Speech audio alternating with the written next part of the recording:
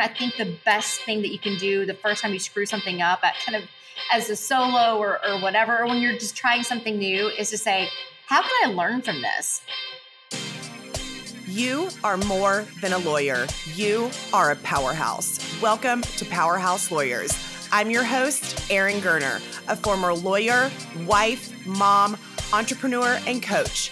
And I'm here to show you what's possible. So if you're ready, let's go. Hello. Welcome back to the show, everybody. It's Erin, Powerhouses. I'm so excited you are here. Oh my gosh, I hope everyone is having a fabulous week. I hope wherever you are listening to this, whether it's in the car, in the shower, in your living room, that you're having a great week and that you are feeling gratitude for everything that you have in your life. So what's been going on in Erin's world? Well, at the time of this recording, I just got back from my second sold out Powerhouse Lawyers retreat. Oh, I wish I could actually fully describe, and I feel like I've got a decent vocabulary and I like to talk, but I feel like I can never adequately find the words to describe the magic that happens there. It's like, it's just magic. Honestly, it's lightning in a bottle when you get all of these next level female attorneys that are in there together and they are, solving the problems for each other, the things that are coming up in their lives. And, these women leave and they express to me this level of gratitude for providing this space and, making this happen. And in truth be told, I created this space because I wanted and needed something just like it. I really did. I was like, I don't have these kind of female friends and influences in my life, and I want it. And so I'm going to create it. And the space has just been life-changing, but also life-giving to me. And it really rolls in and segues into the guests that we're going to have and we're going to hear from in a little bit about really taking stock occasionally in your life and career to get still, to decide what you really want. What is something that's happening in your life, a job, a situation, a committee, a relationship, or whatever is like, do you feel like something's not working? Do you feel like it's aligned? When is the last time you've stopped and been like, is what I'm doing what I really want to be doing? And is what I'm, and also in that same light, is currently what I'm doing, how do I want to grow what I'm doing? How do I want to carry it forward if you're working on a project or whatever? And I'll just use this for my personal self, Powerhouse Lawyers. I have so many ideas and just bursting at the seams for how I want to grow this company, but I have to also really take stock about what do I want in this season of my life. How do I want to grow and scale this company? And that is what I really took away from the retreat, and just giving me the peace to be able to know that I can pivot. I've got women to depend on. It's okay to change your mind. It's okay if things look different. It's okay to rearrange things. It's okay to stop and start. It's okay to change your mind. All of those kind of things. This weekend gave me so much peace about that, because as high achievers and someone who just thinks that, someone who doesn't think, but we are gold star chasers. We can't help it. And we think that every single thing that we have to do has to be this crazy home run and all this kind of stuff. And it's really the happiness and the joy that you get from waking up every day is doing what you love in the space that you want to do it and how you want to do it, and being okay with that maybe it looks different from what you thought it was going to look like or what everybody else thinks that it should. So that's really what I took away from the retreat this weekend. And I'm so excited for you to hear from our guest and how she describes her journey and how she is in a pivot right now. And I just think that it's so important for us as females, as lawyers, as moms, as high achievers to know that this life is full of ebbs and flows. And it's okay for things to look different in different seasons, and know that things are temporary, and still be able to set yourself up to win and move towards your goals and kick butt every day. So I'm excited for you guys to hear from our guests. Cheers.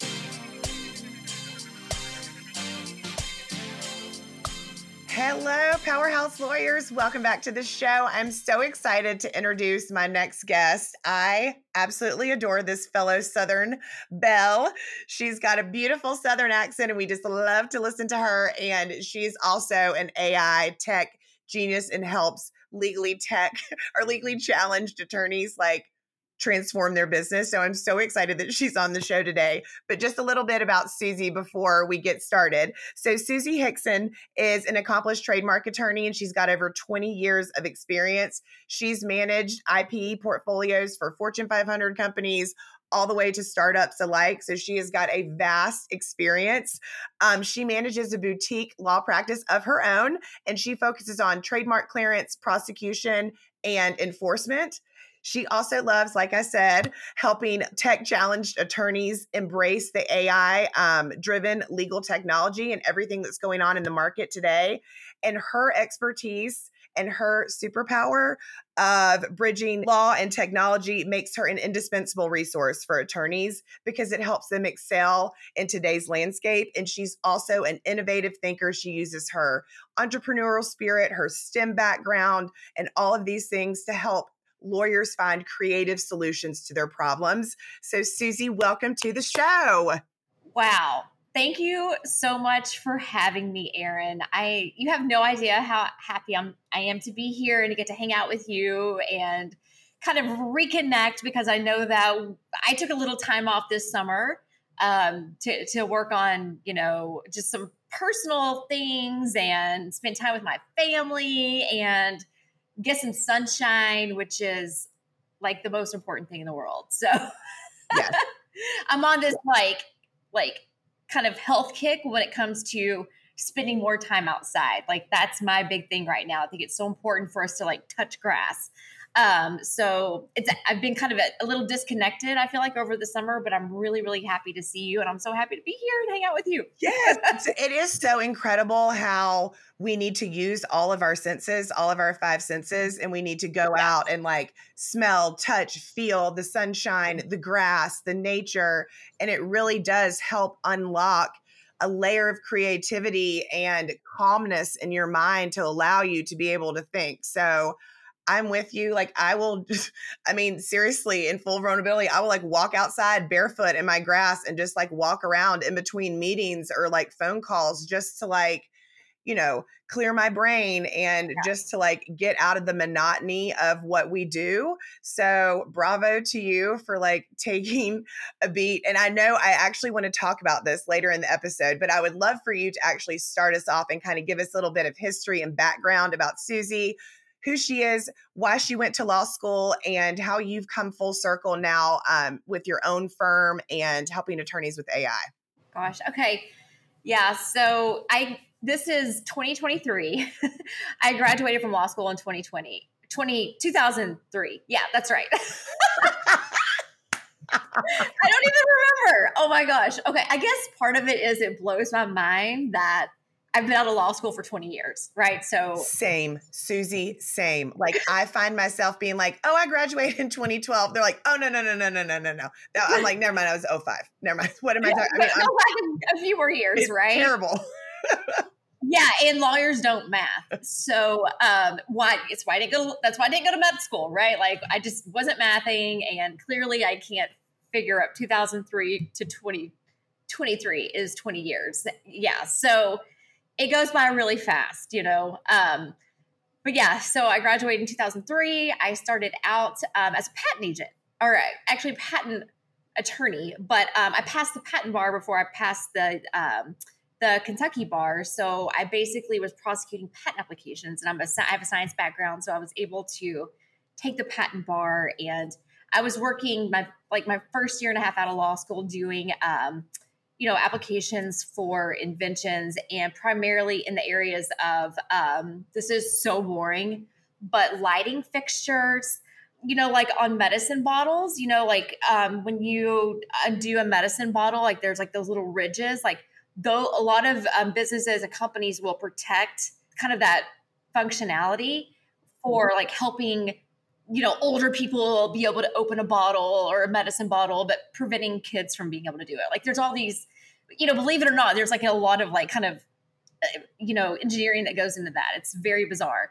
And I also worked on, and this is such a Kentucky thing, but it's not as prevalent anymore. But I also worked on cigarette filters and ways to roll cigarettes. And at that point, I was doing a lot of work for a company called National Tobacco. They actually got bought around 2005, I want to say, by RJ Reynolds. But this was so long ago that in the building that I first worked for, Aaron, or the firm that I first worked for, the building that it was in allowed smoking. And I have a good friend who worked for RJ Reynolds in Winston-Salem, and they literally like only a couple years ago stopped smoking in the office. Legit. Like very recently, in fact. Isn't it crazy? Wild. Isn't it like, it's wild. Yeah. And it's so funny because I remember it was like 2005 or so. I went to California. I was visiting some girlfriends in San Francisco. And I remember going into a restaurant and they asked me, or we were getting ready to get our seating. I was like, a non-smoking section, please. And they looked at me like I was crazy. And my girlfriends were like, oh, she's from Kentucky. And I'm like, yeah, everything like is at least 5 to 10 years behind there. I mean, it's different now. Like everything's more to leave it like an even playing field, I feel like, with internet and stuff. But yeah, we moved slower. Yeah, tobacco had been traditionally a big part of the economy here. And so, yeah, so that's how I like kind of a roundabout way of like, saying, yeah, I did that kind of work. And I look back, I'm like, ugh, it feels a little icky, to have been working on something like that. But, I had law school loans and, I had to pay the bills. And at that point, I wasn't even like, I wasn't. Well, and push comes to shove, you're learning your trade, right? Like you have to learn how to you have to learn how to practice your kind of law. And maybe that wasn't sexy or like super appealing or like sounds really awesome. But like just because it's not sexy doesn't mean that you didn't learn something. Well, yeah. And I think you make a really good point that, as a young associate, you don't necessarily like, we can talk a good game now as older lawyers. We're like, well, I would say no to that. And I would set a boundary here. But when you're a young associate, you take the work that comes through. And it is more difficult to turn that down, especially like when you're, like you said, like when you're learning, you're just really trying to learn your craft. So how did you transition from that work? Did you work big law or did you go straight into your little private, that is not the word I meant to use. Let's use boutique because like, we're not trying to demean the word, but anyway, when did you go straight from like that type of law into your own law firm, or what was the segue in between that time period? Yeah. So there was a major segue. So I worked at that firm straight out of law school, I want to say for about a year and a half, and it was not a fit for several reasons. And in the area of law, like I didn't love patent law. I was like, oh my gosh, I cannot imagine being a patent attorney my entire life. And I kind of knew I wasn't up to snuff for litigation because I'm very introverted. And I was like, I just cannot be a litigator. I need something transactional. So I interviewed and got a job with a larger firm because the first firm was more of a boutique firm. And the second, the firm that I moved to after that, after having practiced for about a year and a half, was a big firm, sort of I would say by Louisville standards, it might've been the biggest firm around. And it was a regional firm. It's been purchased by Denton. So if that kind of tells you at this point, like kind of, maybe there were 300, 400 attorneys over maybe 8 offices. So a large regional firm at that point. I don't know if it would be considered big law. Now it would be. I moved to that firm because primarily I wanted to do trademark work. In the firm that I worked for before, it was like, no, we hired you to do patent law. We pay you more to do patent law. And I was like, well, I don't really want to do that. I want to right? Like you kind of have to follow, I think, your gut also. And so I transitioned to the other firm. It was a much better fit. So I was there for about 7 years. And that's where I really learned trademark law. Like I learned not how to have a law practice, but I learned how to prosecute trademarks, right? Like I learned all the ins and outs, really where I kind of just cut my teeth with respect to trademark law. So I was there for 7 years before I started my own practice. What led you to make that decision? The thing that really, there were a couple of things that really just were impactful. And it's funny because I noticed it more looking back than when I was in it. The first one was, I will never forget. My office was like on the 35th floor. I remember one day looking out the window and seeing all of these people coming out of my building and the Humana building, it's a large insurance company. And there were just like hundreds and hundreds of people. And it was like 5:00. And I was in my office, was like, well, I'm probably not going to be out of here for a few more hours. That's one thing. But I just remember thinking, I just don't want to be a member of the herd. Like I want to pave my own path. I want to not be at the mercy of what someone else says, right? Like, and it's like, oh, here I am in my office. I'm going to be here longer. I can't even be with the herd because I can't even leave with the herd, right? Like, what is this? So, I was working crazy hours. I made great money, working in a law firm like that. I wasn't really able to. I was able to work remotely a little bit at that point. This was like in 2008, 2009. And that was the other thing that really triggered it. Yes. In 2008, I saw a lot of my colleagues being just let go. And I honestly, Erin, I remember freaking out every day. Like I was so nervous. Were you like me? Did you read Above the Law every single day and then spiral into a panic? Yes. I was like refreshed. Like it didn't. I'm like, who's next? We're next. I'm on the chopping block, like literally Above the Law every single day and then spiral into a panic about when my job was going to be eliminated. Yeah. True. Yeah. It's like, Latham, let's go. Yeah. 100 attorneys in their whatever practice, and so at that point, again, my firm it was a large regional firm. It wasn't a national firm, but everything was trickling down. Right. So again, there's that, 6-month delay, but there were still lawyers that were let go and there were partners that were let go. It was very scary and weird. I looked back and I was like, well, I was fortunate. I was not let go, but it did force me, or I guess kind of not actually force me, but it helped me realize that there's no loyalty in a law firm, right? Yep. Sorry, but if you are not, we might love you, but if you're not, when it comes down to numbers, it can be objective, but it can also be very political at the same time. But I was like, there's no loyalty here. And I also was like, that corner space doesn't mean anything to me. Like I don't care. I was scared because I didn't want to lose my job, right?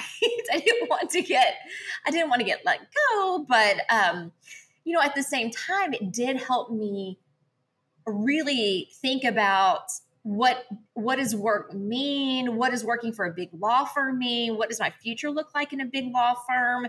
My calculus at that point was very different because I didn't have children. I wasn't, I had friends that were having kids and kids that were going to private schools. And that was, what's that called? Like the golden handcuffs. Oh, yeah. It's like, I don't know about that. Like, I don't know if this is something I'm ready to sign up for, also very free spirited kind of. And my parents own their own business is forever. I'd never known them to work for anyone. And so in 2010, I put in my notice and I was like, I am going to, I should have brought my laptop as a prop. Have laptop, we'll practice, yep. Right? And they were like, "You're crazy! Like, you're leaving 6 figures, all this stuff." And I was like, "Well, first of all, I'm solo. Like, I don't, I'm not trying to keep anyone alive but myself, except myself." So I didn't have that factored in. I was also doing it, and I was doing, trademark law, and so it's federal based. I could take my clients from everywhere. That was the other cool thing. And I knew I could work remotely and start a practice without a very, very low budget, right? Very scrappy. And at this point, like that kind of startup world in California was big. And I was like, I'm going to start a scrappy law practice and let's see what happens. And that's what I did. I also knew that I could charge clients a lot less and make just as much or more money really at the end of the day without the headache. Oh, there's definitely still headache, trust me. Right? But the law firm headache. But what was interesting, Erin, about 2008 to 2010, I saw my law practice getting rid of all of the they were cutting back, right? They were trimming the fat. They didn't have like open snacks, right? Like you couldn't just go get a Coke in the refrigerator. Like it's like these little things, like clients are paying for these things, right? Like this, they're all paying for this. Like they don't need to be paying for, I mean, I know it's all kind of the funds are all kind of commingled. Like it doesn't matter, but like at the end of the day, like your clients are paying for a certain level of service and kind of like lifestyle for the attorneys that work for, and especially at the dollar in which they are charging them per hour. I would say that the expectation is like, don't nickel and dime me, right? Like that kind of expectation. Like if I want a Diet Coke, like I shouldn't have to bring that with me, like that kind of mentality. Yeah, exactly. And, I thought about like how the firm did pretty extravagant client, entertainment. And I was like, not everyone gets to play when we do this, but you know what, they're getting charged the same hour. I don't know. There were just a lot of things that I was like, I'm going to do this. I'm going to go solo. And I did it. Like I said, I had my laptop and I had Clio. Clio had just kind of was on the scene in terms of like remote docketing, and it really helped me kind of facilitate that. And I kind of look at myself as an early adopter of tech when it comes to running a law practice. I remember, looking back, Aaron, that my firm at that point still used like they didn't use a web-based docketing. It was just weird because I remember if I had to work remotely, like I would have to like, email my assistant, make sure this gets docketed. It was just archaic. Archaic. Yeah, it was archaic, right?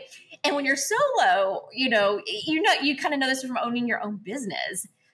It's so much easier to pivot, right? You just say, okay, Aaron, I think I need a policy change, and boom, you do your policy change. You don't like it? Yeah, we're going to go back to the other thing that I was doing. In a big law firm or, even in a medium-sized firm, things just don't move as quickly. So many layers of, approvals that have to be had, just red tape, all of that good stuff. And I was just kind of like, no, this is not my style. So talk to me about the mindset, because that sounds great in practice. Like, okay, I'm going to walk in, I'm going to start my own firm, I'm going to hang my shingle, I'm going to figure this out, I'm super smart or whatever, right? Like, and that's great and stunning. But talk to me about the reality and the mindset that it's taken to really grow and build this practice. And also, just as like a little side note, I heard you mention that your parents are entrepreneurs. So I'm just curious if like that mindset really growing up really played forward in this process for you as you were in this entrepreneur space and having to adapt and pivot and learn to embrace imperfection and all that kind of stuff. I'd love for you to take us through a little bit of that mindset. Aaron, that's a great question. I think the most important mindset to be able to kind of embrace when you're doing this, and it's something that lawyers are not good at, but I've always considered myself an entrepreneur, or I don't want to say always, but for a long time, I've considered myself an entrepreneur who just happens to be a lawyer. But I think the mindset that's really important is the willingness to kind of to kind of walk through failure, to experience failure, right? Lawyers have not been, there's not a safe space for lawyers to fail in, especially when they're learning to practice law, right? Like, you miss a period in a letter you write, you're going to get a knock on your door from a partner, right? They're going to, yep. You know how that is, it's right? Cute. Yeah. It's not cute. So, and that's just kind of a minor example. So like, you are just always like, just having to feel very on. There's that craving towards perfection tendencies, which at the end of the day is, I think, kind of somehow tied to a fear of failure, right? So, I'm not exactly sure how all that plays together, but I do think that one of the most important things, if you do think you want to go down the road of like starting your own practice or your own business or whatever, is that you're going to have to be willing to take some risks and embrace failure in a way that doesn't completely crush you, and that you take it and you're like, I'm going to learn from this. right? Like if you have a failure, and you're going to have a failure when you start something, it just happens, right? If you start something and it just works smoothly, then that's great, but it's going to be Well, very that's in a unlikely. utopia that we don't live in. So if We don't live somebody in that finds that utopia. place, they can send me a ticket to that later. But the real world, The real world does not work that way, right? But yeah, so the kind of that willingness to feel failure and to take some risks. You can't necessarily be risk averse, and I think it was Elon Musk who did say something like, if we're not failing in some respect, like we're not innovating, right? So you have to be ready to feel failure, and it sucks. It doesn't feel good, but in terms of mindset, Erin, I think the best thing that you can do the first time you screw something up, at kind of as a solo or whatever, or when you're just trying something new, is to say, how can I learn from this? Right? This was a learning experience. And just kind of an example of that, I look back, like, because, I started my community, Legally Blissed. And as we talked about before the show, I put my community on hold over the summer just to kind of hit the reset button, figure out what direction I want to go in. And, a lot of me is like, oh my gosh, I've invested so much time, but I have to, if I ultimately close down the community, I could say, well, maybe I just failed, I'm a failure.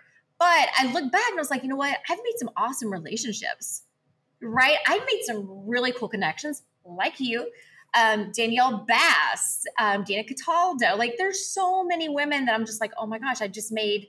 It's all, I could sit here and cry about it or whatever, or I could just look back and say, these are the things that I learned. Like, I learned how to have a community. I learned how to do all of these different things, and you have to be like kind of willing to do that and have that mindset, if you desire to make that transition out of practicing law into having your own practice or having some other type of business, which so many of us seem to do. Yes. And truly, really, with anything, I think if, you're craving a change in your life, whether that's professionally or personally, there is going to be uncomfort associated with that because, what you are not changing, you're choosing. And if you desire to change, things are you can't keep doing what you're doing. Right. So like we have to, and I call it failing forward because it's like, okay, like, but you're still moving. Even though you fell down and you skinned your knee, like you still get up and keep walking and say like, okay, well, like that didn't work, but what did work and what can I do better? And I think agreed, that has been the biggest lesson for me as an entrepreneur, who also happens to be a lawyer who has many of those same mindset challenges that we encounter just based on our years of training and practice and everything that's been seared into her soul over time. It's a lot to unwind, but that is my biggest advice to attorneys that I coach or who, come to me and say like, I think I want to change and maybe I want to walk out on my own. It's really just learning to embrace that it's not going to be perfect, that you're going to need to ask a lot of questions. You're not going to know all the answers. You're going to fail and mess up and it's going to be okay. It's okay. It's never, the only time it's not okay is if you just quit. Right. Or you don't take those mistakes as a learning opportunity. Right. So, I've asked myself, does failure, like if you can take what happened as sort of a learning opportunity, does failure even exist? Right? Agreed. It's subjective. So you could take sort of, and like, again, I'm hesitant to even say the word, right? The challenge. Yeah. You can take your challenge and, it's really, really kind of about that subjective mindset and whether or not you can turn it into a learning opportunity and look back at, maybe I did go the wrong way. Like maybe I did pick the wrong direction. Maybe I shouldn't have made that hire. It's a big one. Maybe I should have hired earlier. Maybe I should not hire, maybe I should, whatever. There's always like these ancillary byproducts, like as you're moving towards your goals. So really, the only way you're really screwing up is by not sort of taking the risk to some extent, because everything's a risk, right? Getting out of bed in the morning is a little risky. I know. I read a Mel Robbins quote the other day, and she said, it's like, I don't understand why people are so scared of failure, because living your life and not achieving your dreams is so much more painful. Like, it hurts so much more to live in regret than to just move forward in failure. Like, when you think about the push and pull of it that way. But I know you mentioned your Legally Bliss community, and I would love for you to chat about that for a minute, because I think the season that you are in right now is very relatable to a lot of us. Life ebbs and flows. Seasons get busy, and you're feeling like things are a priority that maybe were not once a priority. And there's a lot of, right, like, we go through this guilt and like, oh my gosh, I've done this thing, and now what if I don't do it? Or what if I take a break? Or what is that going to look like? All of these unknowns. But I think it's really important for our listeners to hear that it is okay to pivot, and that it is okay to be in a particular season of your life where things make better sense, where you have different priorities and values, and knowing and giving yourself grace that everything is temporary. It may not always be like that. You may not always feel like that. And just being okay and giving yourself grace that it's okay, and that you don't need to should on yourself. I think if we look out in the world and in society and on social media, it's like, you should be freaking killing it every single day of your life. If you're not hitting a home run, then you are screwing it up. If your business isn't making 7 figures, what the hell are you doing? All this stuff is just the shoulding on us. And it's very unhealthy. And it just also compounds all the mental baggage that we have to deal with too. So that's a long way of, and that's really like a long-winded question, but I would love for you to just talk about a little bit of this transition in your Legally Bliss community, because I think it's really powerful. Yeah, I think that we do have to stop shitting all over ourselves, right? We are constantly doing that. I wonder how many times I've already said that, right? In this conversation, I've probably said that, like, I should have done this. I should have done that. And I think that it takes a bit of mindfulness for you to just start recognizing that. And when you notice yourself saying, I should do that, or I shouldn't have done that, to laugh and think about mine and Aaron's conversation and us saying, I'm shoulding all over myself. Stop.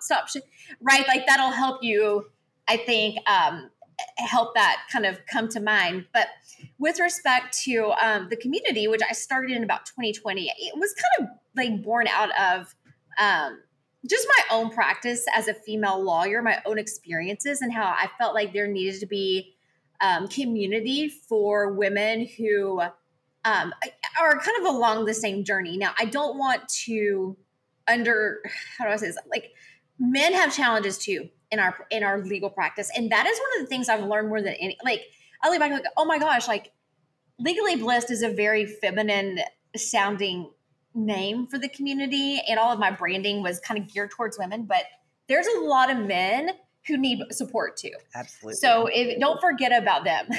I agree. I've had lots of men drop into my DMs, dads, who also want to practice law differently, who are feeling the stresses in a different way. So yes, like, the dudes are struggling too. So we're going to give them space, So they need that. And they may be experiencing it in a lot of ways. I don't know. I mean, I was going to say to some extent, even more than we are, because men crave balance. Like, men crave time with their children. And, so it goes both ways. We both have our, and it's a different set of challenges. I've said that different times on different podcasts. I really truly think, all women and men aside, all of the, the noise, white noise, we all have our unique set of challenges that affect us in unique ways. And I think that they don't need to be, swept under the rug, in other words. So, but to your point. 100%. 100%. And men have been some of my biggest cheerleaders. So, shout out to the dudes in the house. We love you guys. Legally Blissed was sort of a safe space for women. And I kind of started it as a podcast, and then the women who were on the podcast were invited into the community. And You know, it's interesting because I really kind of geared Legally Bliss. I wanted to gear it towards women who were 5 years out of law school, right? Because I look back, I'm like, oof, that was the worst. Those law school and the few years out of law school for me were like my most challenging. It just took me a few years to really kind of get into the groove of what I was doing. I was probably like a mid-level associate before I really started having some confidence, right? But it was interesting because when I built the community and I sent out my initial invitations, it was very top heavy. They're, you know, and I don't, you know what I'm saying? Like it was women primarily who were at the top of their game. They've been there, they've done that. They are coaches or consultants. Maybe they're not practicing law anymore. So there was a little bit of this disparity with respect to kind of where I originally wanted the community to go and where it was. And I kind of woke up one day and I was like, oh my gosh, this is where we are. And it was a little bit of a mistake. There was a little bit of a mistake in kind of the way that I set it up. And I should have, right? Like here I am saying I should have done.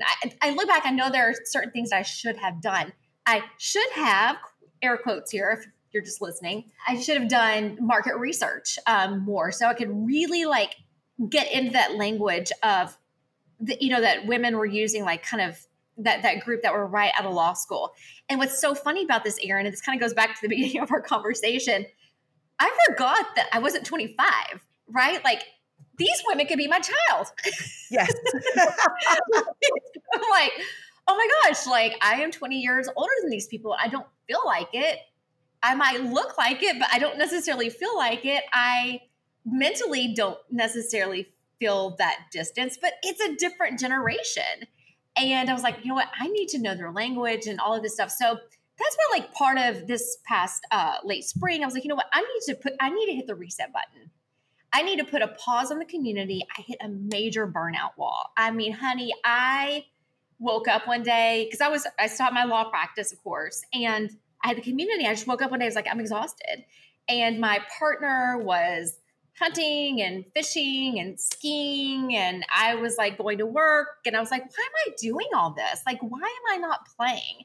And I try to preach this, right? It's so funny how we preach certain things about recreation and avoiding burnout and setting boundaries. And, we're not always great stewards of like what we're preaching. And sometimes we don't realize that until things kind of start I don't want to say falling apart because things weren't necessarily falling apart. Bubbling to the surface, right? Like things are bubbling to the surface that you can't ignore anymore. Feelings that push and that pull, that internal, like not feeling aligned. I mean, we know what it feels like to not feel aligned. It's that internal ink. Yes. And, I feel like if you're listening to this podcast and you're hanging out with Erin, you're one of those people that you're thinking, you're questioning alignment. Right. You're questioning your values, if what you're doing aligns with your values, because that's obviously kind of, I think, what we're going for when it comes to alignment, right? Like and you mentioned this a minute ago, Erin, about values. I think that's so important to really consistently check in with that because, our values do evolve over time, right? We have babies, we have growing parents, right? We decide we don't want to do a certain job, right? The economy changes. We lose a partner. We gain a partner, right? So like all of our lives are always constantly in flux. And so it is important, I think, to kind of really just check in with your values and make sure that those decisions that you're making on a daily basis really do align with it because you will start meeting that burnout, right? You'll not be able to necessarily have that justification to keep pushing. And, yeah, I kind of felt like I got really close. I don't know if I really officially hit burnout, but I got pretty close. So I think I kind of hopped onto it before it actually happened. And that's when I decided back in this late spring that I was going to put the community on hold over the summer because, vacation. It's the summer. It's the summer. I've got like a niece and 2 nephews. I was like, you know what? Auntie needs to be available at a moment's notice for these kiddos. And so that's what we ended up doing. I just put the community on hold over the summer. And I was saying earlier, I got hit with the old COVID and was knocked out for several weeks. And I don't know when this is going to play, but here we are already, the autumn of 2023. So, time flies when you're having a blast. I know. Well, so what do you feel like? How do you feel about making that decision? And what are some things that you have been doing to pour back into yourself to really feel like you can get like realigned, right? Like, what are some self-care things that you have been doing for Suzi that have really helped you kind of maybe avoid hitting that actual burnout wall? And how now are you feeling that you like have put the community on hold? I feel really good. I know that I made the right decision. I'm kind of figuring out like, how do I want to transition the assets of my community? I shouldn't say my community, it's the community. But they are assets that I created, including like the content, the brand name, all of these things, the podcast. I'm thinking I'll probably continue the podcast at some point to some extent. Because it's fun. I get to talk with people like you and just, incredible female lawyers and a few men, because like I said, we need to let them share their stories as well. In terms of self-care. So this summer I was really, really good about only working a few hours a day, like really good. I was like 4 hours in front of a computer per day max. And that's the thing. I want people to really think about this, like how this 40-hour work week it's kind of BS. It is like man-made. With technology now, you can probably get what you need to get done in a fraction of the time. And I just remember having this experience, looking back when I was in a law firm, like I would spend a couple hours a day, someone just coming into my office, wanting to talk. And now I would be better about setting boundaries. Right. But I remember just looking back like, oh my gosh, because I was friendly to people and they would come in and, but it's a waste of time. Like you're at the office for 10 hours, but again, you only needed to be there like literally 4, 3, like that's how much work you had to do, So you're right. Like technology is able to shorten that. And so that's a great boundary to set. So don't think that you have to work 8 hours a day if you can get what you need to get done in 4 hours. Technology really helps us do that. And, you can, if you tell yourself, if you kind of time block and you say, I'm going to get this, I don't know, I'm going to write this, I'm going to draft this complaint. It's going to take me 2 hours. If you say it's going to take me 4 hours, it'll take you 4 hours to do it. But if you say, you know what, the sun's shining, I'm going to get this done in 2 hours, I could just about guarantee you'll get it done in 2 hours. It's this little thing called Parkinson's law. It's you will complete something in the time that you allot yourself. So I've really kind of been a advocate for I've really leaned into Parkinson's law when it comes to my work, and putting fairly kind of strict boundaries on the number of hours that I work every week. The other thing too, Erin, I only have a couple of days a week that I put my face on. Same. You know what I mean? And get kind of dressed up for things. Like I kind of time block my appointments. Like I will have days that are my call, like the days that I do my calls, right? So I'm that's another thing I think is really kind of good in terms of time management that I've learned is, what's it called? Like block, chunk your time, right? Like, or do similar tasks at once. If you're a trademark lawyer, for example, hello to my fellow trademark lawyers out there, work on your Section 815 affidavit reminders every Monday for the next month. You're probably like, what is she even talking about? If you're a trademark lawyer, you know what I'm talking about. My point is, if you're working on something, if you can kind of work on that same task kind of across maybe your clients, it's just anytime you're having to switch to a different type of task, you lose some efficiencies, right? There's that transition period into doing something else. You know how like if you get distracted by social media, pick one, it's that much harder to get back into the groove of doing your work. The other thing I use, Erin, is something called Llama, Llama Life. And it's like a Pomodoro timer. And I'm pretty rigid with that. And I focus really hardcore for 25 minutes on stuff. And then I take a 5-minute break and get back to it. So there's a lot of different types of platforms like that help you focus. It's really good for people who kind of have a harder time focusing, or might be wanting to go to check Twitter or X or whatever it is now. But yeah, so those are kind of some suggestions. And, kind of going back to what we talked about at the very beginning of the conversation, just getting outside this summer has been really, really helpful. We got to get away from the computers, and here we are, right? But you got to do things. But I think that it's so important for us to get more time in nature. It's so healthy for us physically and mentally. And like you mentioned, it sparks creativity. And even if you think like, oh my gosh, I need to be in my office, pounding away on some type of work for a client, maybe you need to go for a 25-minute walk. Yeah. And you could be just as like quote unquote productive, because it can just really clear your head. And, I don't know if anyone's going to take that advice, but I really, really hope they do. I really hope they do too, because we need to use all 5 of our senses. And That's such a great point. I've started, and it's little stuff that you can do for yourself. Go take a client. If you're working from home that day, put in your earbuds and go sit on your porch and take that client call with your notebook, right? Like, take your laptop and just go sit outside on your back porch, or like you said, go take a walk, take off your shoes, put your feet in the grass, like smell the air and the leaves and the trees and the outside.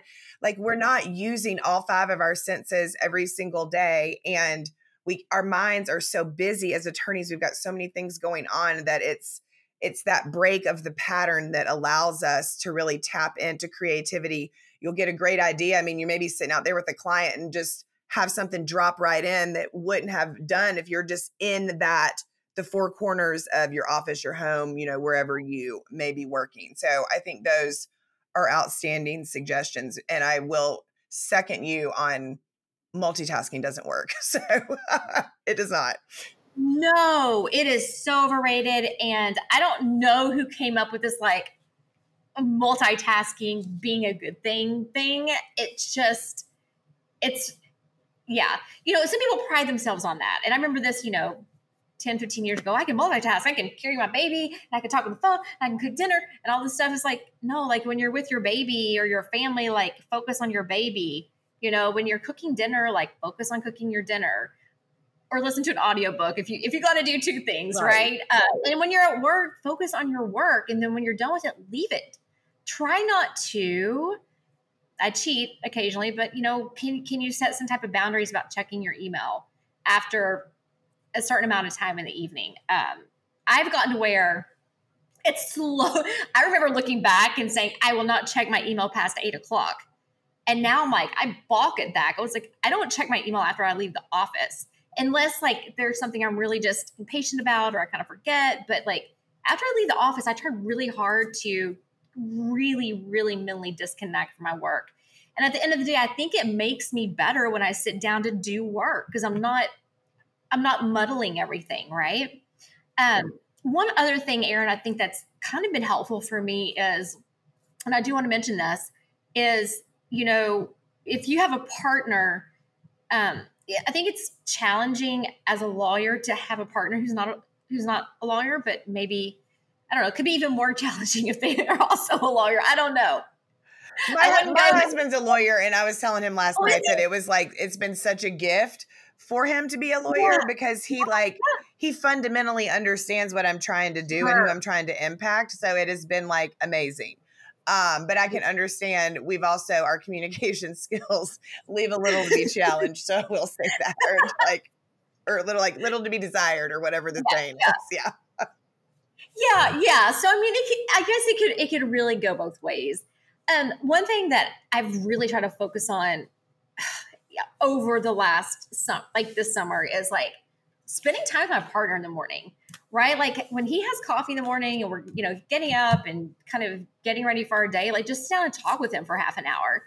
I think or like rather than getting up, running out the door and being like, see you when I see you, right? Like, but just sit down and just like have that connection with the people that are important to you. It doesn't matter if it's your partner, if your children, or whatever, whatever, like just kind of connect with what is important to you. And maybe the lesson here doesn't have to be another person. Maybe it's just connecting for 30 minutes with meditation or reading the Bible or whatever whatever it is that kind of grounds you and connects you. Maybe it's going for a morning walk, right? So it can be all different things, but I think having that in the morning is really important. It really kind of sets the foundation for your day. And I look back over all of these years, and those mornings are really special versus hopping out of bed, throwing my makeup and clothes on and rushing out the door.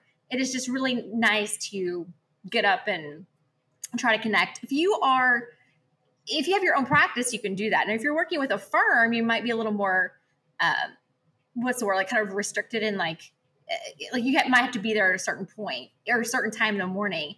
My advice would be to wake up a little earlier, go to bed a little earlier. For sure. And I think what I take from you and all of that is just the intentionality is what we need to do. It's deciding what makes us feel good and then being intentional about taking the time to make that happen and then filling your cup that way. I think that is such great advice. Okay, well, before we sign off, because this has been an amazing conversation, I just really think it's been so great for people to be able to just hear a little bit about your journey and just to know that it's okay. In the midst of this pivot, you're still showing up for yourself and winning the day. And that's what I want people to understand. It's just, even when things feel like you're in this weird transition period, you can still be winning and moving forward towards your goals if you're intentional about your time, your thoughts, your energy, and what you're doing with it. But thank you so much for sharing and being vulnerable and talking to us about the community and that transition and all that kind of stuff. But let's do something fun before I let you go. My new fun segment called Legally Blonde. And I was telling you a little bit about this before we started, and I am obsessed with just starting to laugh. I just think there's so much freaking seriousness and noise in the world and the universe. And we're just everyone is so freaking serious and offended and everything. I'm just bah! Can we not just laugh? Can we not just... I'm offended by laughter. God, can we just not take ourselves so seriously? And I especially think that high achieving women have a really hard time just not taking ourselves so seriously, because it's oh my gosh, now I'm embarrassed that I didn't walk the straight line. So we're going to be legally blonde, and I've told all kinds of funny stories, and I asked my guests to do the same. So I would love if you would share a fun legally blonde moment with our listeners. I'm sure I have many, but this one's kind of on the top of my mind because for some reason I was thinking about it the other day. This was back when I'd walk to work, and I lived in Louisville, and I lived downtown. I worked downtown, and so I remember this. I would wear my stilettos every day, and I remember this lady attorney was like, "Why don't you wear tennis shoes and change into your stilettos when you get into the office?" I'm like, no, I'd rather wear my stilettos on the street and then get anyway, it was kind of besides the point. But anyway, I was a big fan of having my, Sarah Jessica Parker stilettos. This was important to me. So I remember one day I was walking down the street. So again, this was 20 years ago. So, I was walking, and this guy kind of pulls up in this car next to me, and he's like, hey, I could tell he was kind of checking me out, and I was feeling pretty good. And I looked over, kind of was like, hey, and I started walking, and I kind of fell, I tripped on the sidewalk. I was absolutely mortified. I was so embarrassed. He started laughing and just jets off. And I was like, well, he was a loser anyway, right? So totally stupid story, but it kind of reminded me of just doing something completely stupid. Well, and here's the thing, those heels were very important in my young lawyer days too.